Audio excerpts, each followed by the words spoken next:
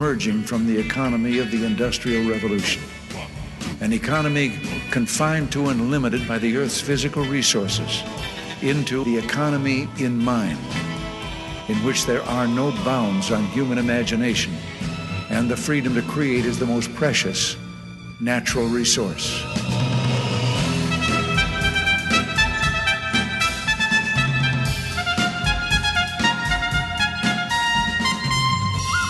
Welcome to the Soul of Enterprise, Business in the Knowledge Economy, sponsored by SAGE, transforming the way people think and work so their organizations can thrive. I'm Ron Baker, along with my good friend and VeraSage Institute colleague, Ed Kless. On today's show, folks, we are talking to living history. We have President Ronald Reagan's speechwriter, Peter Robinson, with us. Hey, Ed, how's it going? Ron, I am so excited about this. I have been looking forward to this day since we booked Peter about a month ago. And even though my monitor broke today, my computer monitor, I am still a happy guy. That's how good this is going to be. I've been really excited about this since we were able to book him. But let me just read his bio. Peter Robinson is the Murdoch Distinguished Policy Fellow at the Hoover Institution, and he hosts Hoover's video series program and podcast, Uncommon Knowledge. In 1979, he graduated from Dartmouth College, where he majored in English. Then he went on to study politics, philosophy, and economics at Oxford University, and he graduated from there in '82. He's also got a Stanford MBA, which we'll talk to him about. He served 6 years in the White House from '82 to '88 for both Vice President George Bush and President Ronald Reagan. He's the author of 3 books, 2 of which we'll probably focus on today. Peter Robinson, welcome to the Soul of Enterprise. Thank you. My pleasure. My pleasure. So far, at least. So far. Okay. Well, we'll see if you feel that way at the end of the hour. But this is just thrilled to have you on. I've been just dying to be able to chat with you. You were born in 1957. Oh, and okay, stop right there. I know. All that buttering me up, and now comes the knife. All right. But 25 years old, and you're in the White House. How does a kid from Vestal, New York, get to the White House at age 25? On a fluke, of course. The fluke took the nature of, let me see if I can compress. There's a certain amount of background you need to have to make sense of it, but I'll compress it as best I can. Graduate from high school, go to Dartmouth College, which you mentioned, and then I studied at Oxford. And then the bit that you left out, which I left out, you were reading a bio which I composed, but you've asked, so I'll tell you. After I finished my work at Oxford, I stayed there for a year to write a novel. And the novel turned out to be so bad that even I couldn't read it. So I was broke, and I mean I was really broke. I hadn't paid my final bills at Oxford. And what was his name? The steward was Colonel somebody or other. I started getting very nasty letters from Colonel whatever his name was. And I was staying in a 500-year-old cottage. The plumbing was 500 years old at least, I'm sure. And that cost me £5 a week, and I could barely afford that. All right. So I wrote letters to people who I thought might be able to give me leads on a job. And the only person, as I recall, certainly most people didn't reply, but Bill Buckley replied.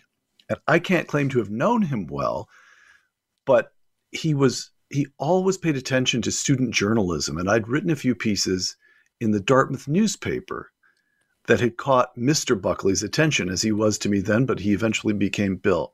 He wrote to me and said, "You like politics, you like writing, go to Washington." This is 1982. And see my son, Christopher. Christopher Buckley was then a writer for George H.W. Bush, the vice president. And Christopher may be able to find you a job in the still new Reagan administration. All right. I flew back to Washington. I did present myself to Christopher.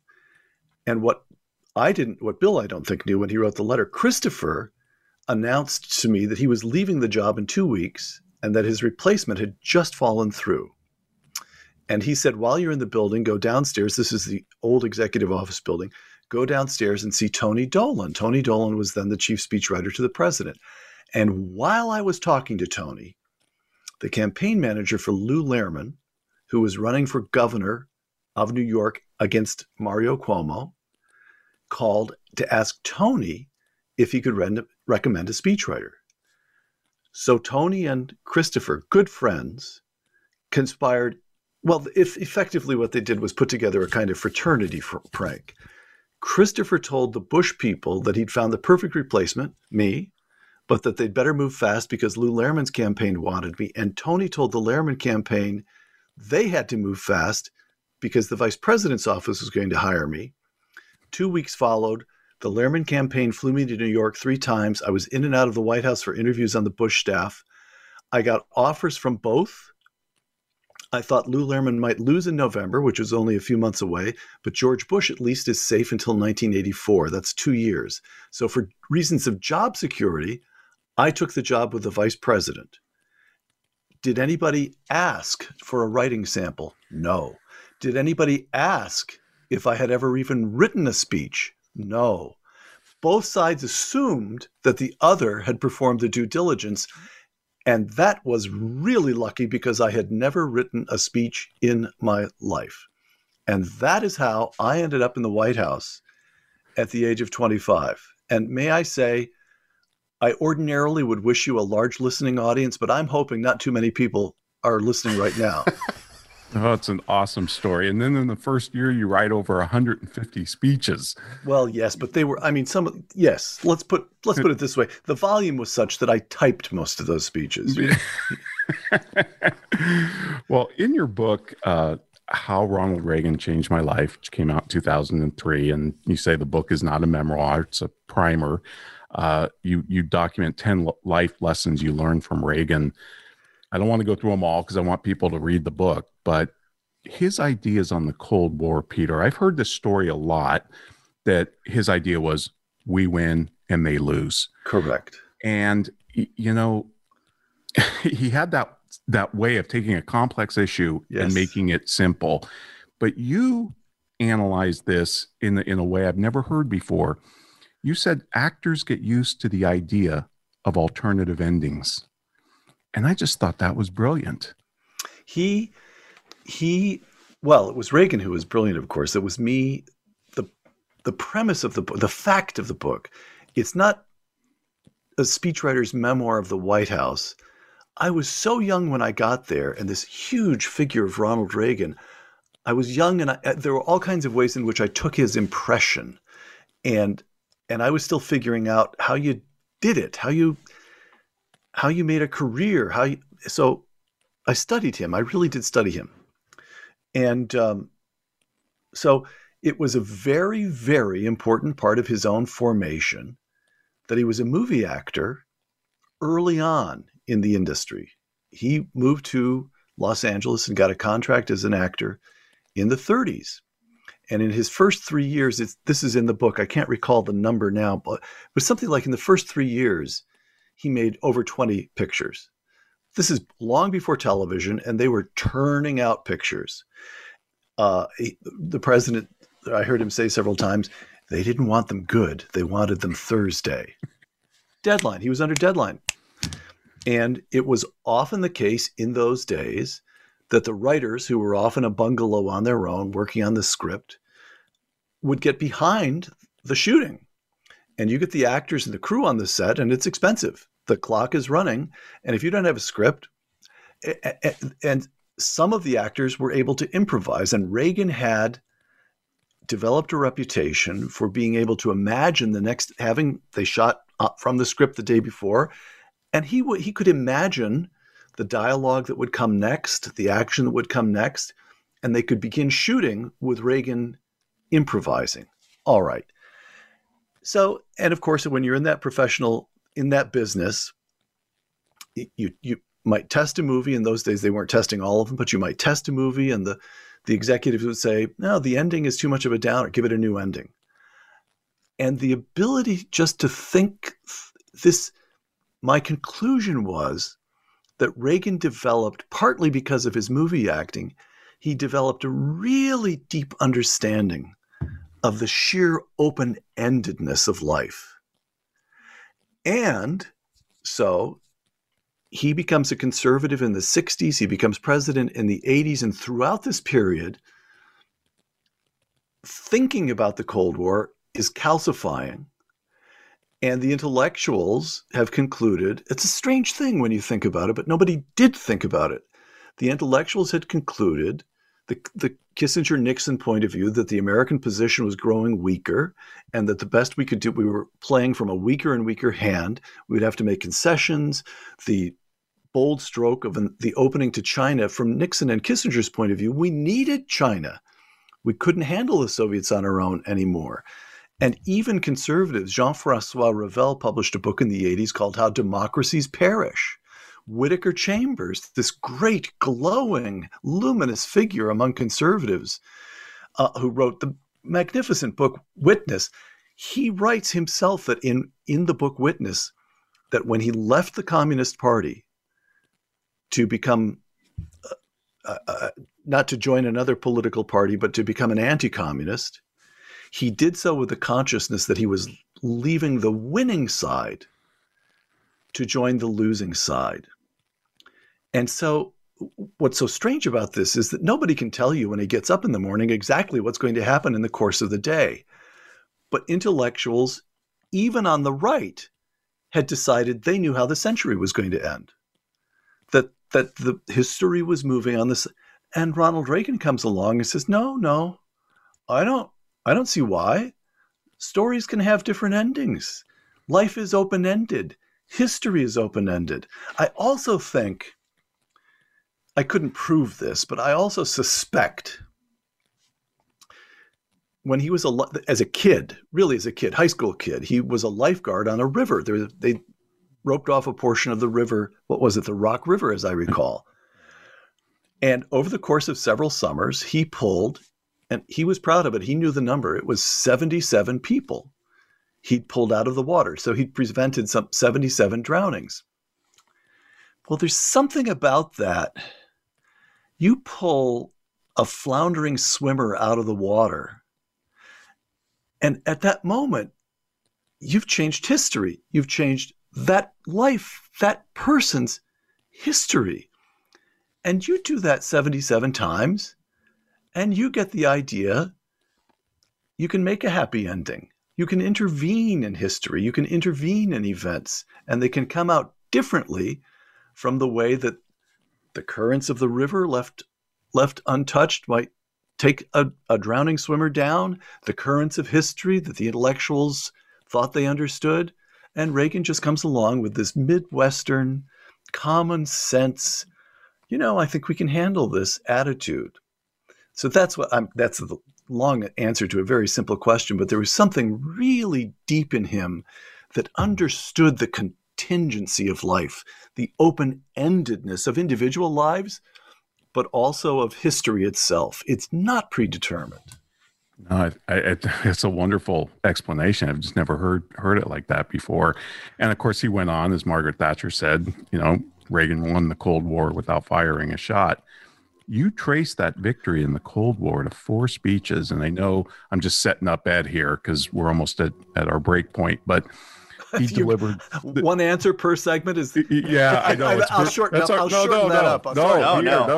No. We'll just hold you over for our bonus episode. But you give the British Parliament speech that he delivered in 1982. Right. He said basically Marxism was on the ash heap of history.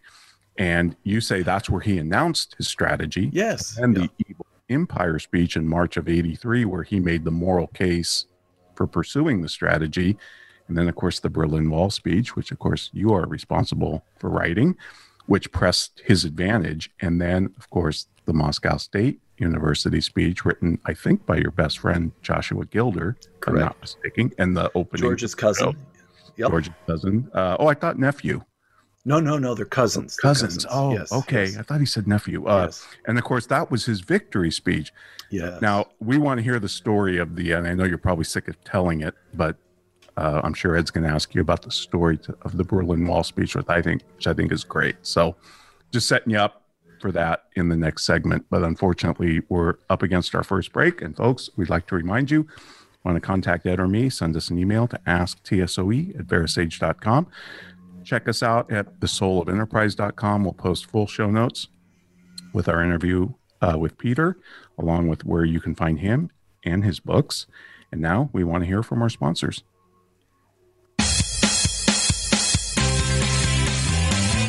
Become our friend on Facebook. Post your thoughts about our shows and network on our timeline. Visit facebook.com/Voice America.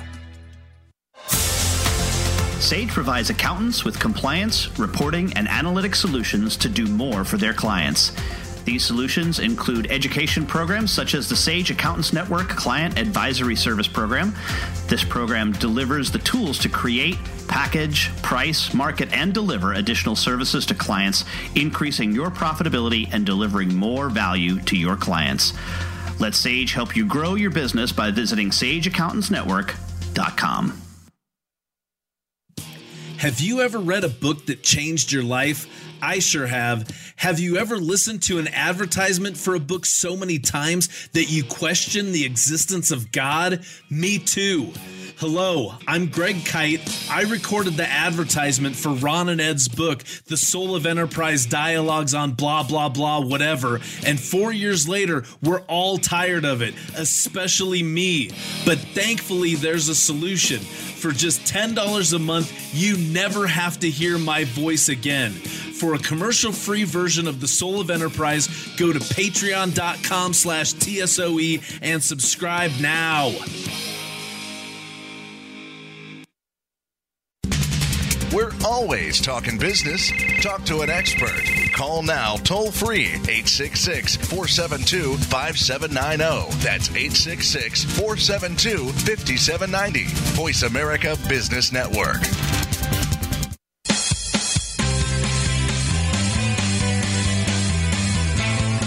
You are tuned into The Soul of Enterprise with Ron Baker and Ed Klass. To find out more about our show, visit us on the web at thesoulofenterprise.com. You can also chat with us on Twitter using hashtag AskTSOE. Now, back to The Soul of Enterprise.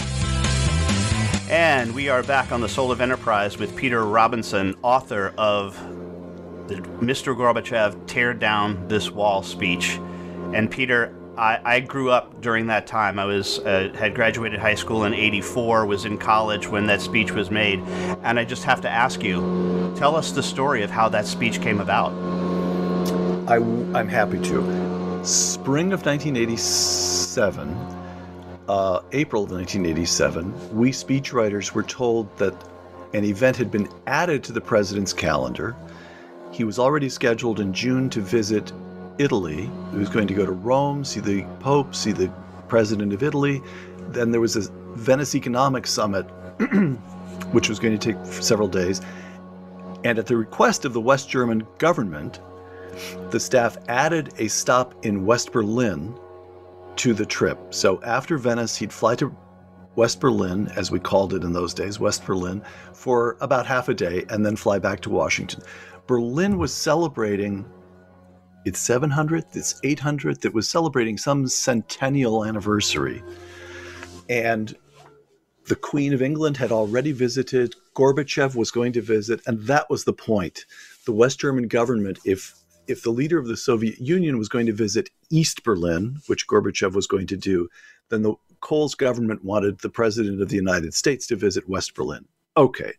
So I was told where the president would stand, that the speech would last about half an hour, and that he'd have an audience of in the range of 10 to 40,000 people.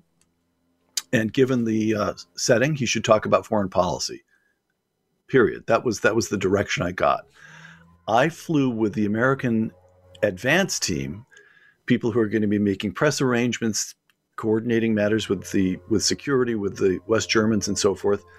I flew with that team to West Berlin, saw the site where the president would speak, paid a visit on the ranking American diplomat in West Berlin, got a helicopter ride over the Berlin Wall, and then that evening broke away from the American party and got in a cab and went out to a suburb of West Berlin where some Germans put on a dinner party, 15 or so people, for me.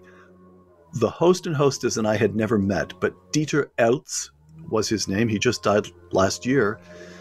Dieter Eltz had just finished a career at the World Bank in Washington and retired back to Germany. We had friends in common in Washington. Our common friend got in touch and said, could you host Robinson so we can meet some Berliners? My problem was that when I saw the site where the president would speak, I just couldn't imagine coming up with material that would be equal to the wall, equal to the weight of history. You stood on an observation platform in those days and looked over the wall into East Berlin, where the buildings were decrepit, the colors seemed to be leached out of the scene, gray, concrete. There were you could still see a great deal of World War II damage, shell marks on buildings, soldiers marching back and forth, dog runs. And I just thought, what can I write? And the ranking American diplomat he gave me he reminded me that West Berlin was a left-leaning city, a couple of major universities there. You know how far to the left universities are. Since West Berlin is entirely surrounded by East Germany, they're very sensitive to the subtlety and nuance required in East-West relations and so forth. So at the dinner party that evening, when I was with West Berliners, I told them this. And I said, when I flew over the wall, I can't see how you could get used to it. But the diplomat here said, don't make a big deal out of the wall because they've all gotten used to it by now. And there was a silence. And I thought I'd committed a gaffe, just the kind of gaffe that the diplomat wanted the president to avoid. And then one man raised his arm and pointed. And he said, my sister lives just a few kilometers in that direction. And I haven't seen her in more than 20 years. How do you think we feel about this wall? And then they went around the room and every person told a story about the wall. They hadn't gotten used to it. They'd stopped talking about it. But if you asked, they would tell you. And our hostess, Ingeborg Outz, lovely woman. She died 3 or 4 years ago. But she became quite angry, and she said, if this man Gorbachev is serious with this talk, glasnost, perestroika, he can prove it by coming here and getting rid of that wall. And I put that in my notebook, and I knew immediately, instantly, that if the president had heard that comment, if he'd been there, he would have responded to that. The simplicity, the decency, the power of it. And of course, I also lunged at the remark, because I was a 30-year-old speechwriter in a lot of trouble. I just couldn't figure out what material. But she said that. I thought, that's it. So I went back to Washington and drafted a speech around this line, this idea. And Tommy Griscom was the director of communications. He liked the speech, that idea. And Tony Dolan, the chief speechwriter, Tommy Griscom, and I pulled a fast one and persuaded the staff secretary to give this speech to the president on a Friday so he could review it that weekend at Camp David on the ground that the president had a lot of speeches coming up and he ought to be given a chance to get his reading in early. The invariable rule in the Reagan White House was that speeches went out to staffing before they went to the president. And we got this speech to the president first. And on the following Monday, we had a meeting in the Oval Office and we're talking about a number of speeches. Josh Gilder wrote a speech, remarks for the president to deliver to the Pope. And the president that brought him alive. He had quite a lot of comments on that, more material he wanted to add. Then we got to my speech. And he said, well, that's a good draft. That's a fine speech. I wanted more from it. We always wanted more from him. And so I said, Mr. President, I learned when I was in West Berlin that they'll hear you on the other side of the wall by radio, maybe even as far east, depending on weather conditions, as Moscow. Is there anything you'd like to say to the people on the communist side of the wall? And the president, this is one of those, I can still play this one in my mind. The president thought for a moment and he said, well, there's that passage about tearing down the wall. That's what I want to say to them. That wall has to come down. And I was disappointed because we hadn't gotten fresh material, but that just shows what a fool I was. The speech went out to staffing.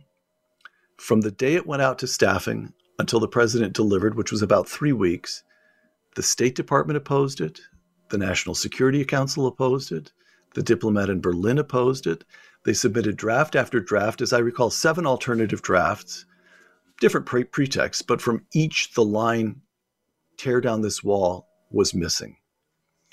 Then the traveling party left for Italy. I was not part of the traveling party. So this piece, what I've told you so far is firsthand. Now I'm telling you what I heard by Tony Dolan told me the story on Ken Duberstein, the deputy chief of staff. State Department continues to object. Now they're in Italy. And Ken Duberstein decides he has no choice but to take the decision. It's bad staffing if you have to make your principal make the same decision twice, right? So you try to resist that. That's a waste. The most precious resource in the federal government is the time of the President of the United States. But Ken decided he really had no choice. So he sat the president down in some Italian garden, he tells me, and described that the State Department said the speech was naive, it would raise false expectations, it would put Gorbachev in a tight position in the Politburo and so forth. And he had the president reread the central passage, and then they talked about it for a while, and Ken said, and this moment came where the president got that, you guys are too young to remember this, but that twinkle in his eye, and the president said, now, Ken, I'm the president, aren't I? Yes, sir, we're clear about that much. So I get to decide if that line stays in? Yes, sir, it is your decision. Well, then, it stays in. And that was how the day as Air Force One left Venice to fly to Berlin, the fax machine clicked into action and the State Department sent in another alternative draft. And Ken said Ken was in the limousine on the way to the wall in West Berlin with the president. And the president leaned over and slapped Ken on the knee and said, the boys at State are going to kill me for this, but it's the right thing to do. So that's the story of that speech. You gave me credit for the speech, which in some superficial, narrow sense, I'm grateful and thank you. It's true, but not deeply true. The deep truth is that speech belonged to Ronald Reagan. I'd been formed by his thinking, by his speaking style. I was in Berlin to listen for material that would appeal to him. I wrote that speech for him as I worked for Vice President, and then later, of course, George H.W. Bush. I knew him well. He was a magnificent man. But I would never have written that for George Bush, and George Bush would never have delivered. When I wrote speeches for him when he was vice president, you'd hand him a speech on foreign policy, he'd take it and say, thank you, and then he'd look at you. Without even looking at the speech, he'd look at you and say, now you've cleared this with State, right? And Ronald Reagan didn't actually care too much what State had to say if he just disagreed.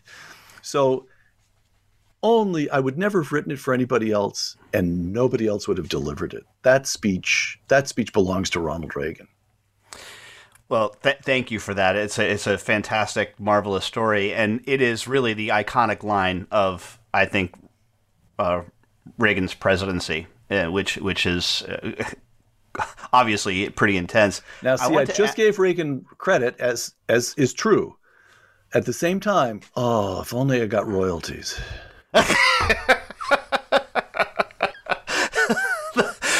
I mean, the T-shirts alone, but right. But I worry a little bit over. But I do want to ask you this question: do you think that had the Berlin Wall not come down 4 years or so after, about 2.5 years later, right? 2.5 years after, would it still have that its place? What, the speech? That line specifically. Not a chance. No. Not a chance. When he gave that speech, it had a certain amount of impact. The Berlin press paid attention to it. It was interesting because it was the kind of division that we've gotten used to during 4 years of Donald Trump. The highbrow press hated it, and the lowbrow populist press loved it. In Germany, as in this country, incidentally, the New York Times, of course, huffed and puffed and denounced it, and the New York Post, as I recall, there were the more populist press in this country liked it, but it was a big speech. But it was just a big speech. It disappeared after a couple of weeks. It was when the wall came down that the speech, I don't know how else to put it. It seemed retrospectively prophetic, if you see what I mean. That speech gets remembered because Ronald Reagan was right. He was right. You can't ease up on communism if you can't go part way. Gorbachev, you have to take this wall down. That's the interior dynamic of freedom. All right. So no, I don't think we wouldn't remember it at all if the wall hadn't come down. All right. Well, we are up against our next break. Want to remind those of you listening that you can contact Ron or me by sending an email to asktsoe@verisage.com. There is also our Patreon channel, patreon.com/TSOE, where you can listen to the show commercial free and the witty banter between sets that we have with Peter and our guests. But also we do a bonus episode, which is right after this show. But right now, a word from our sponsor. And of course, 90 Minds sponsors our bonus episode. So share a mind at 90 Minds.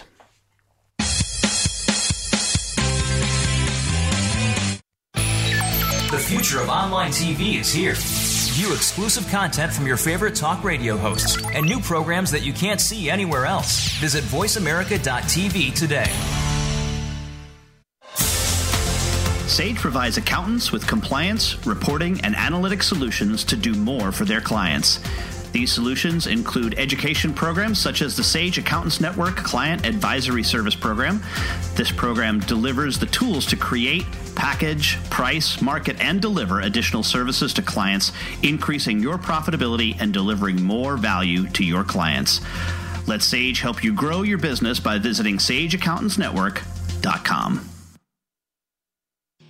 Have you ever listened to an online radio show that changed your life? I'm required to say that I have.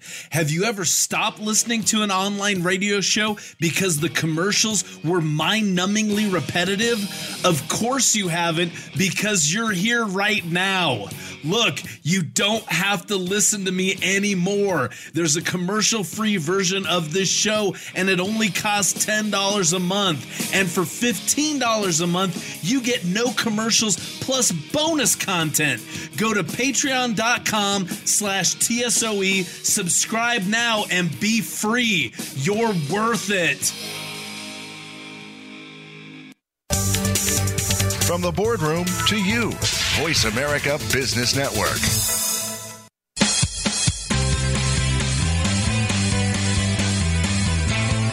You are tuned into The Soul of Enterprise with Ron Baker and Ed Class. To find out more about our show, visit us on the web at thesoulofenterprise.com. You can also chat with us on Twitter using hashtag AskTSOE. Now, back to The Soul of Enterprise.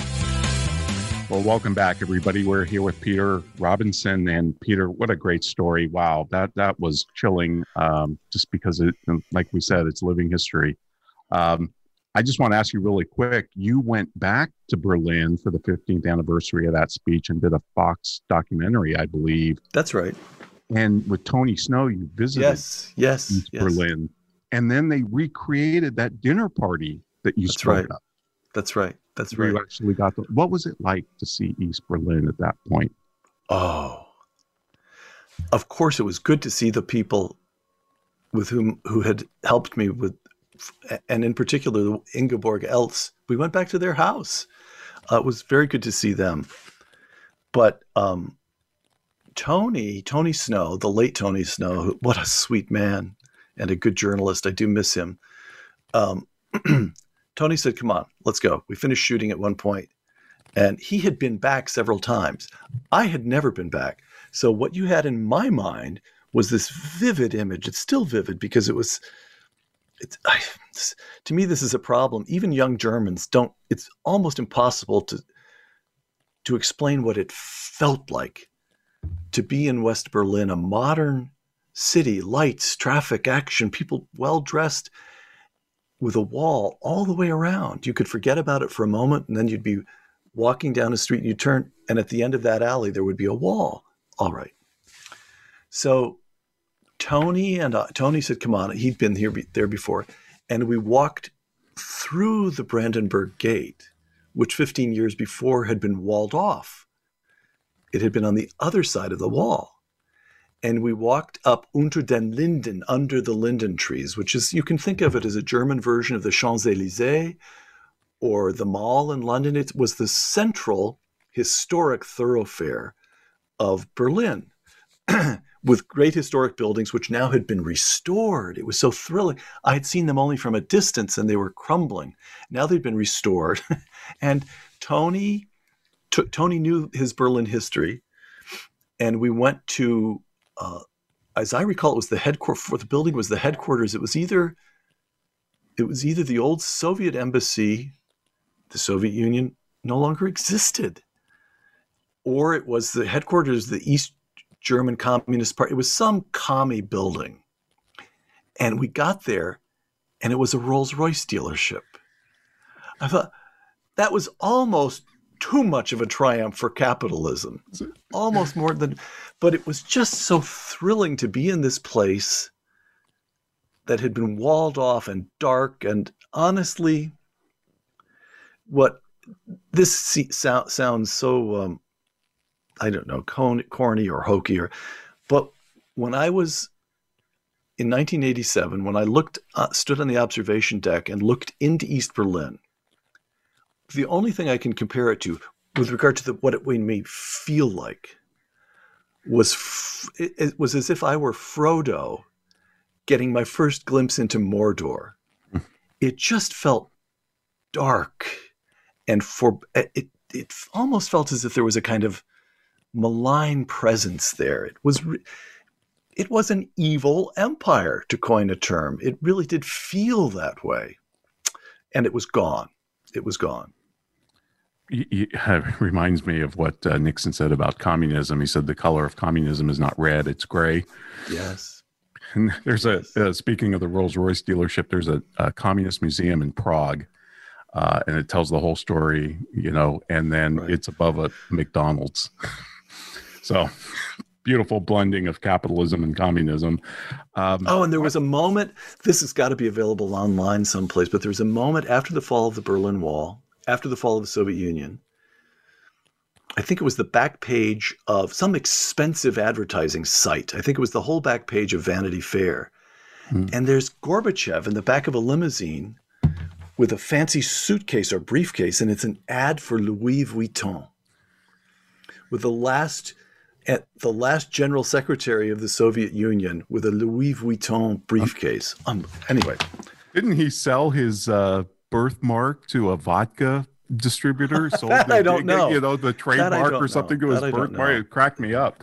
But on Gorbachev, I wanted to ask you this, because in the book you cite an interview that he did, and he said speaking of Reagan, he was an authentic person and a great person.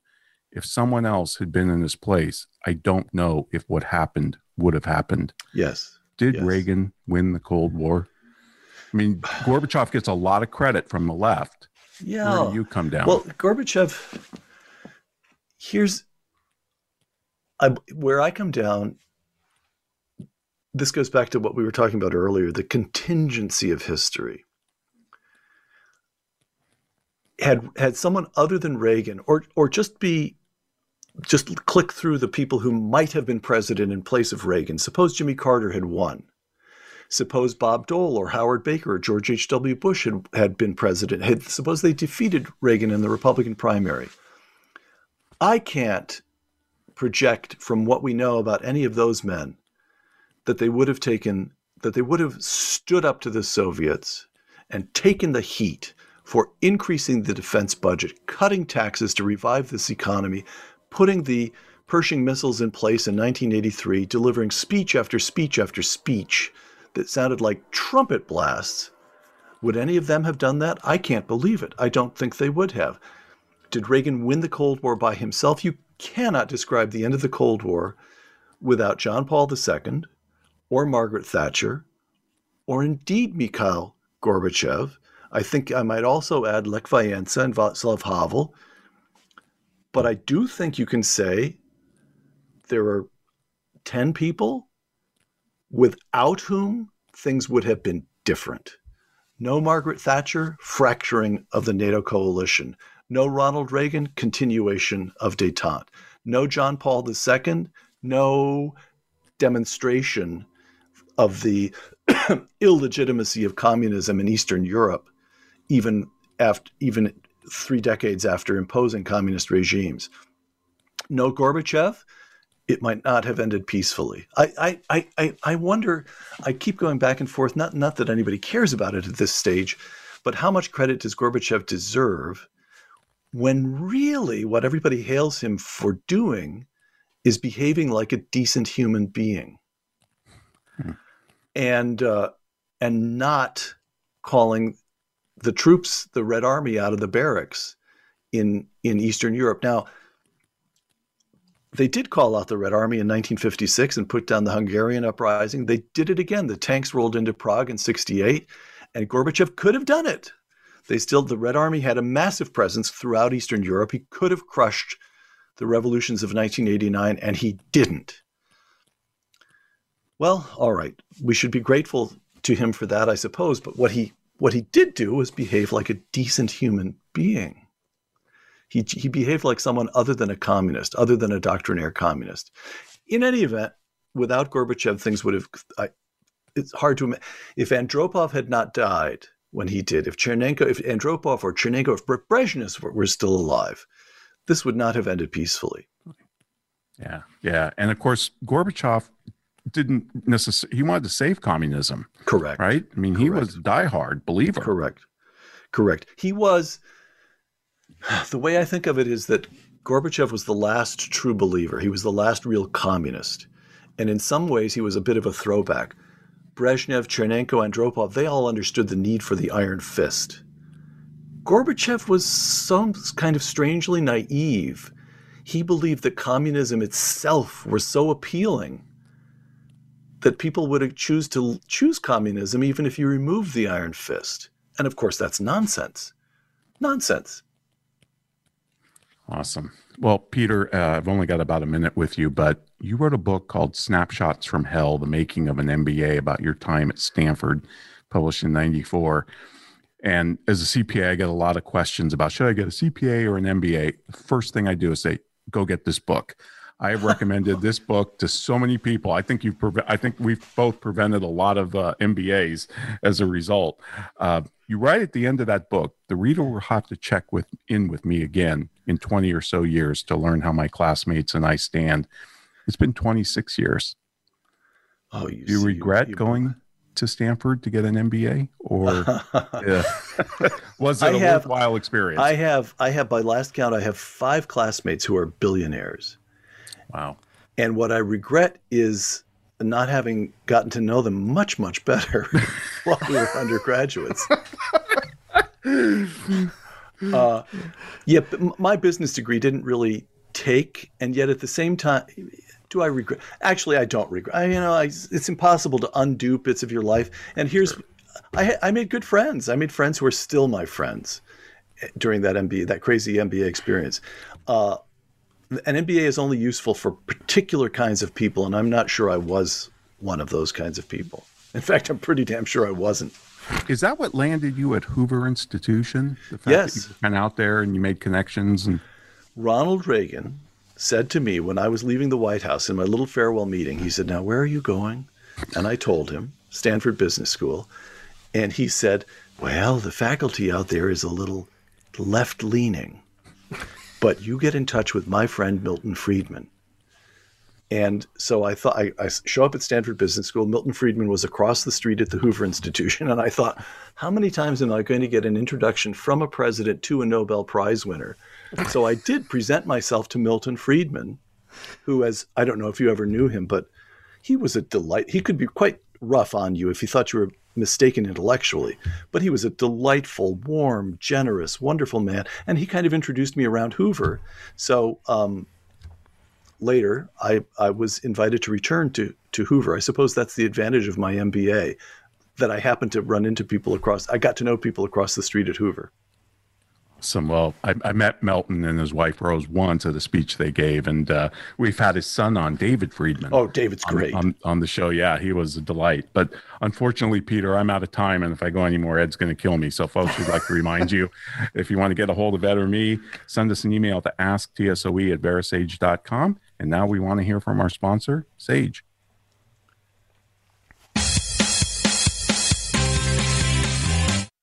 follow us on Twitter at VoiceAmericaTRN. Get the lowdown on guests, new shows, and your favorites. That's VoiceAmericaTRN. Sage provides accountants with compliance, reporting, and analytic solutions to do more for their clients. These solutions include education programs such as the Sage Accountants Network Client Advisory Service Program.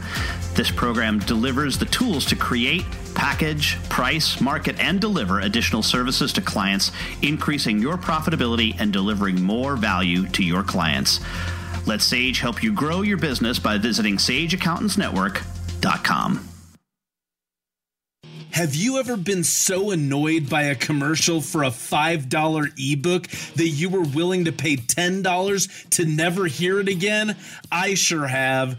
Hello, I'm Greg Kite. Over the last several years, you've come to hate me, and I hate me too. By now, you know that for $5, you can get a copy of Ron and Ed's book. What you might not know is for twice that much every month for forever, you can stop hearing me plug Ron and Ed's book, which totally makes sense, like the Diamond Water Paradox. Go to patreon.com/TSOE and subscribe today. Please, for the love of God, make it stop! When it comes to business, you'll find the experts here. Voice America Business Network.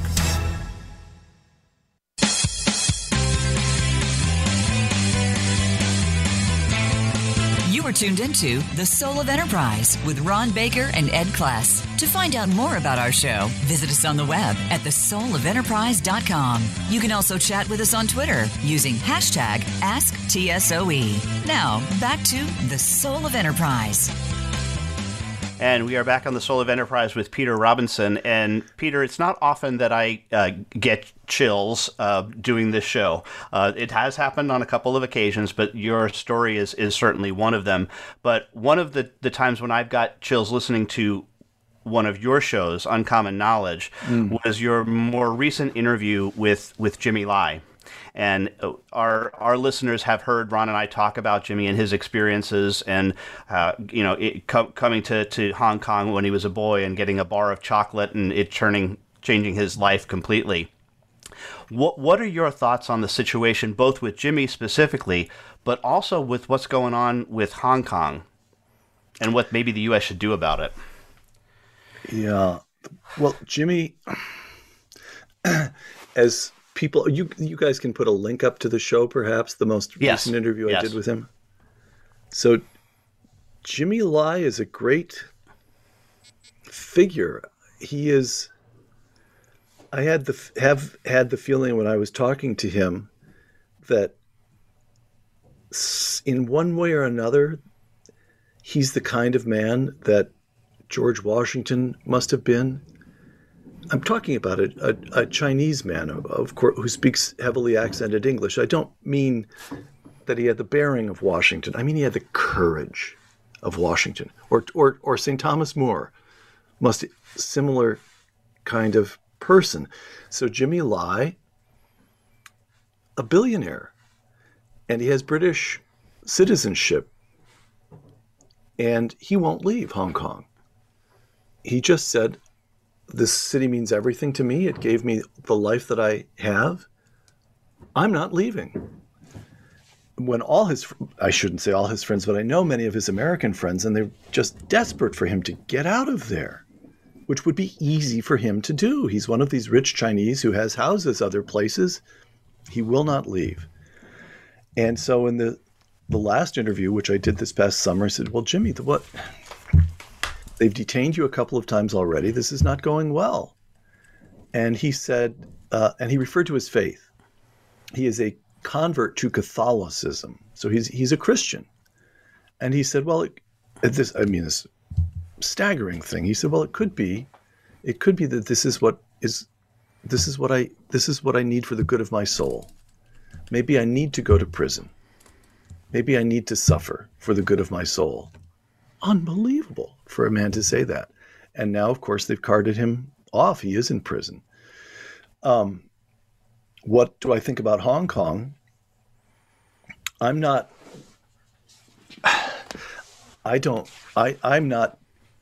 I don't know what kind of trades or sanctions might be useful. I was persuaded by Jimmy, whom I interviewed maybe a year ago, and then I interviewed him again this past summer. But a year ago, he made the argument that the mainland Chinese, the communist Chinese, were going to leave Hong Kong alone because they needed it too badly. Something like 60% of foreign investment flowing into China flows through Hong Kong because investors from Europe and this country want to be able to understand that they've got the rule of law on their side. They'll be able to remove their profits and so forth. And so the Chinese need Hong Kong, and they'll be very careful. Any moves that will be incremental. And that was just wrong. I don't believe the analysis was incorrect. As far as I can tell, the Chinese are going to damage themselves. But the horrible power dynamic that seems to power communism, and it seems to be driving them to, but they can't take dissent. They can't handle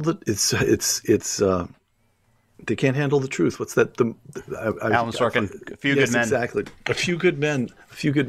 They can't permit the truth. So I just remember that I did an interview with Nathan Sharansky, who was a refusenik in the Soviet Union. And why did the Soviets... And he said he tried until he was 20 or 21 to be a good Soviet citizen. And here's what it meant. It meant that you said what you knew they wanted to hear. You read the books that they permitted you to read. You led your life the way you knew they wanted you to lead your life. And at the same time, you knew that it was all a lie. So the question is, why insist on this?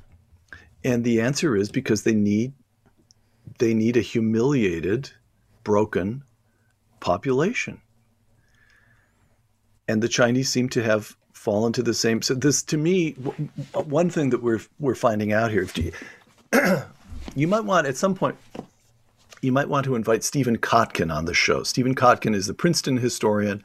He's working on the third and final volume of what will surely be the definitive biography of Stalin. Stephen came out here to Berkeley, and he began visiting the Hoover Institution as a young graduate student. So we're talking about a man who's 60-ish now. So for 4 decades, Stephen has been poring over the archives of the Soviet Union and communist documents, Hoover and other places. It started at Hoover. He probably knows more and has read more archives, meetings, notes on meetings from the Politburo and so forth than any person alive, including Russians. And I once said to him, Stephen, what's the central finding? What's the one thing that you learn from poring over those archives? And Stephen replied immediately that they were communists.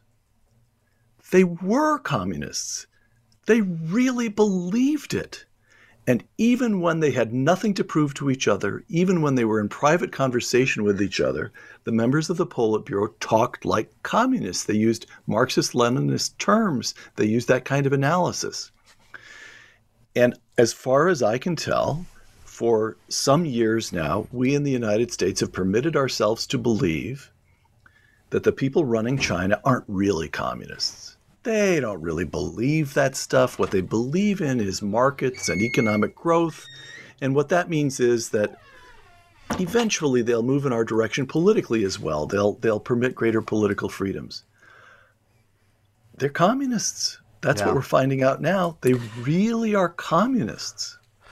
1 minute left and a totally unfair question to wrap it up. What would Reagan do? Tell the truth. He would tell the truth. Reagan, I think that's what I'm struck by more than every speech you give. Somebody said, well, did the Berlin Wall make any difference? Berlin Wall speech make any difference? The answer is, I don't know. It's really hard to say. But think about a speech that we know is a great speech. Take the Gettysburg Address. Did it make any difference? Beats me. You can't prove it, right? You can't say GDP ticked up or there was you can't prove every speech, even big speeches. It's a message in a bottle. You give a speech and you hope that human beings hear it and respond in some way. And so what I I learned from Ronald Reagan is that even when you're president of the United States and you seem to command the attention of all the media, giving a speech is an act of faith. It's an act of hope. All you can do is and in dealing with the Soviets in those days, you just didn't. But he did it all the same. He and John Paul II and Margaret Thatcher, you tell the truth. Why? Because it's the truth. And so that's what Reagan would do. He would tell the Chinese what they were like. He would tell them what they were. Peter Robinson, thank you so much for appearing on The Soul of Enterprise. We hope you come back. I got through only a short portion of the questions that I wanted to ask you. Thanks so much. Ron, what do we got coming up next week? We have Mary Ruart, author of Death by Regulation, so we'll be able to get some COVID insight. All right, outstanding. Well, I'll see you in 167 hours. Hang on, Peter. Okay.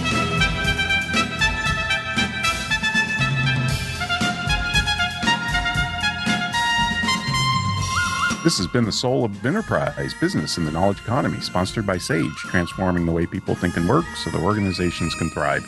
Join us next week, folks, on Friday at 1 p.m. Pacific Time. In the meantime, check out soulofenterprise.com. Contact Ed or myself at asktsoe@verisage.com. Thanks for listening, folks. Have a great weekend.